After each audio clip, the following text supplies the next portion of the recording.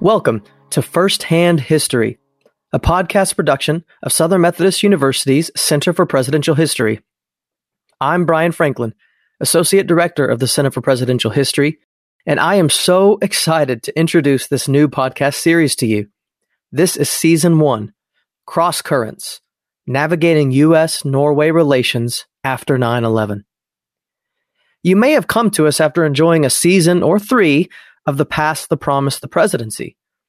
In that series, we dive into the fascinating history of the presidency by talking to expert historians about everything from race to national crises to bully pulpit rhetoric. In this new series, we want to bring history to you in a new way, firsthand. That's right, firsthand, not just from the mouths of historians or political scientists, but stories directly from the people who were there, people who were in the room, people who were on the ground. Under the leadership of CPH fellow Dr. Lai-Yi Leong, we're going to bring you a 4-episode season all about the relationship between the United States and its longtime ally Norway during the presidency of George W. Bush. And each episode will be built on and feature first-hand interviews with U.S. and Norwegian officials, including ambassadors, cabinet members, and more, all the way up to the Prime Minister of Norway. But that's enough for me. I'll turn it over to the rest of our team as we present Season 1 of First-Hand History, Cross Currents. Hello, welcome to SMU's Center for Presidential History's podcast, Cross Currents, Navigating U.S.-Norway Relations After 9/11. We will be examining how 9/11 shook up the diplomatic relations between the United States and our European allies as seen through the lens of U.S.-Norway alliance during the Bush presidency.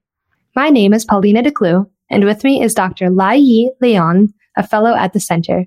Dr. Leong is the lead scholar of the Oral History Project that provides the original interview clips for this podcast series.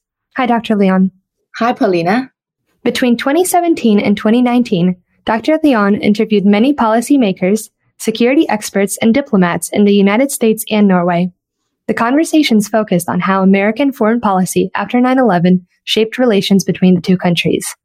These interviews form a part of a larger, unique collection of oral histories at SMU called the Collective Memory Project. You can read more about it on the center's website, where you'll also find videos and transcripts of the interviews. In this podcast series, we'll draw on these interviews to hear firsthand accounts from American and Norwegian leaders whose words and deeds gave tangible shape to ties between the two states. Maybe you're wondering, why Norway? In this short introductory episode, we explain why spotlighting Norway offers an unusual but revealing perspective on international diplomacy during the George W. Bush presidency.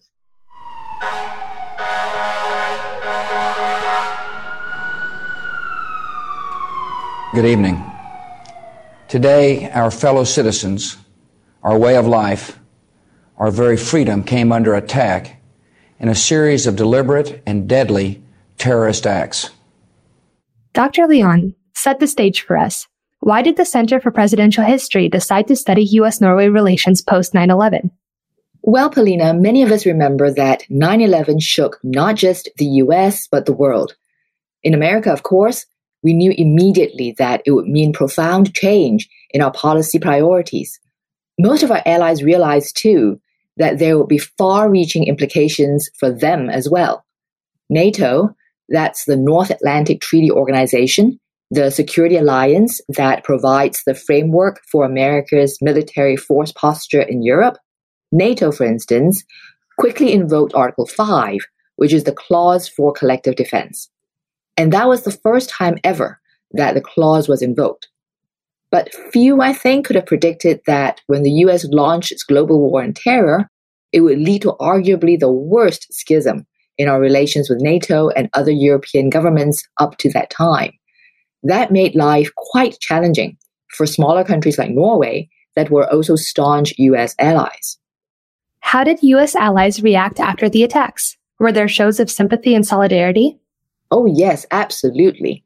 On September 12, the day after the attacks, a now iconic front-page headline appeared in Europe that read, "We are all Americans." That was Le Monde, a leading French paper. And that was just one example. Just about every government expressed strong support and sympathy for the U.S. The outpouring was simply immense. Many of our listeners no doubt remember it. So what happened? Many of our listeners may also remember a shift from that initial support. But what brought about that change? When the U.S. planned to attack the Taliban in Afghanistan for harboring al-Qaeda, the military coalition that the U.S. put together included NATO allies. But President Bush chose not to work within the NATO framework. This decision concerned our NATO friends. Remember, when he was running for president, George W. Bush projected the image of a leader who didn't really care about multilateralism on the world stage. He had made quite clear, for instance, that he would pull the U.S. out of the Kyoto Treaty on climate change. So U.S. allies already had reservations about President Bush. Many perceived him as a leader who was more than prepared to charge ahead on his own. Add to this the geopolitical context. The U.S. remained the sole superpower after the Cold War. Even our allies viewed that with some trepidation. Would the U.S. throw its weight around? Would it ignore the interests and advice of friends and allies? So when President Bush didn't work through NATO despite it invoking Article 5, the Collective Defense Clause, it caused worry and even consternation among more than a few European governments. Still, at least at first, they were willing to show accommodation. Many recognized that the U.S. wanted to move fast against Afghanistan. The invasion took place just weeks after 9/11, and our allies accepted that NATO bureaucracy might have proved cumbersome given the need for a rapid and overwhelming response. Can you connect Norway and NATO? Is Norway a member of NATO? Yes, Norway is a founding member of NATO from 1949, one of the original 12, which of course also included the US. If you look at a map, you see Norway appears on the periphery of Europe. In strategic terms, however, it is extremely important.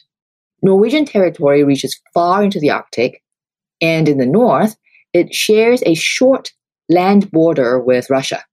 There is also a longer maritime border. It means that during the Cold War, Norway pressed right up against the Soviet Union. In fact, the only NATO member that did so. So it has always been a key ally despite being quite small in terms of population, about 5 million people. And as a result, not always in the foreground when we think about NATO or relations across the Atlantic. So this brings me back to our opening question. Why Norway? Why not explore some bigger or more well-known countries like France or Germany? Norway is not France or Germany, which for many compelling reasons tend to figure most prominently in NATO and in almost all aspects of transatlantic diplomacy. But that's precisely why I think Norway is worth studying. In talking to Norwegian leaders, I got a different perspective of how US foreign policy in the 2000s played out in Europe. We've already mentioned the war in Afghanistan. That garnered broad support in Europe coming right after 9/11. But as the Bush administration turned its attention to Iraq and then led the invasion in 2003, it put a lot of pressure on US alliances. France and Germany, along with Belgium, first privately and then openly, resisted US military action. A lot of this is now well recorded. We know quite a bit about the tensions between those governments and the US. Much of it went on full display at the UN when the Bush administration sought resolutions against Saddam Hussein's regime. What we focus on far less are the smaller members in NATO. In many ways, they were caught between the US on the one hand and France and Germany on the other. A country like Norway had to consider short-term and long-term diplomatic repercussions for what it did. Then there were also domestic considerations. Polls at that time showed that most Europeans, including Norwegians, did not approve of President Bush personally or the so-called global war on terror. It came to be seen as superpower overreach, and many European citizens expressed dismay at what they saw as President Bush's Texan cowboy persona. Norway's government, which was of course democratically elected, had to take into account the sentiments of Norwegian voters. So that delicate balance is really interesting. It's revealing of the many complex factors that shape international diplomacy. Now, the tensions between major NATO allies and the U.S. that you mentioned, were those unprecedented? Well, disagreements were not a new thing, but the timing increased the potential for a significant break. With the end of the Cold War and the dissolution of the Warsaw Pact, NATO seemingly lost one of its overarching reasons for continued existence. Russia didn't seem such a big threat. What was going to keep the US and Europe closely aligned? At the same time, France and Germany had political leaders who wanted to demonstrate their autonomy from the US. They expressed wariness at American unilateralism, but also wanted to show they could stand up to it. In the meantime, we have President Bush embracing rhetoric such as, "You're with us" or "You're against us." Not the exact words, but that was what people heard. Rhetoric that sounded tough, but also rough to many European ears.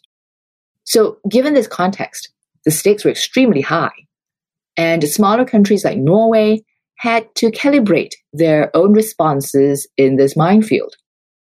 Among the things I learned from the interviews with Norwegian officials is the careful effort they put into cultivating close, personal relationships with American leaders like Defense Secretary Donald Rumsfeld. On the one hand, Norwegians actively demonstrated support for American policies. On the other, they worked diligently within multilateral frameworks like NATO to exercise their influence in those arenas. It's worth bearing in mind that, more than other allies, Norway also had an international reputation as a peace broker nation that its government and society highly valued and wanted to preserve, a type of soft power that allows it to punch above its weight in international diplomacy. Considering all these factors, it was an incredibly challenging balancing act to maintain. Well, it sure sounds like it. We'll be talking much more about your observations and sharing excerpts from those interviews with Norwegian officials and diplomats in the rest of our podcast.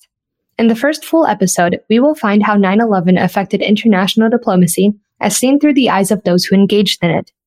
In our second episode, we will discuss the wars in Afghanistan and Iraq and the problems they created for NATO. And our final episode will look at how transatlantic policy shifted over the course of the Bush presidency. For now, thank you, listeners, and please click to listen in on our first full episode. That's it for episode 0, Why Norway? Thank you to Dr. Lai Leong, our project leader for the oral history collection this podcast is based on, Transatlantic Diplomacy After 9/11, the U.S. and Norway. And thank you to Paulina DeClue, former research assistant with the Center for Presidential History and now a law student at SMU's Dedman School of Law. Season 1 of Firsthand History, Cross Currents, is a production of the Center for Presidential History at Southern Methodist University. Our thanks to the Dedman College of Humanities and Sciences for their support. Thank you to Pro Podcast Solutions and to CPH research assistant Warda Alvi for helping edit and produce this episode. Theme music, entitled Endless Story, was written by Nick Petroff and licensed through Premium Beat. For more information on this podcast and the oral histories it is based on, visit our website at www.smu.edu/cph. Stay tuned for the next episode of Season 1, Cross Currents, as we delve into the U.S.-Norwegian diplomatic relationship in the immediate aftermath of September 11th. Thanks for listening. Until next time.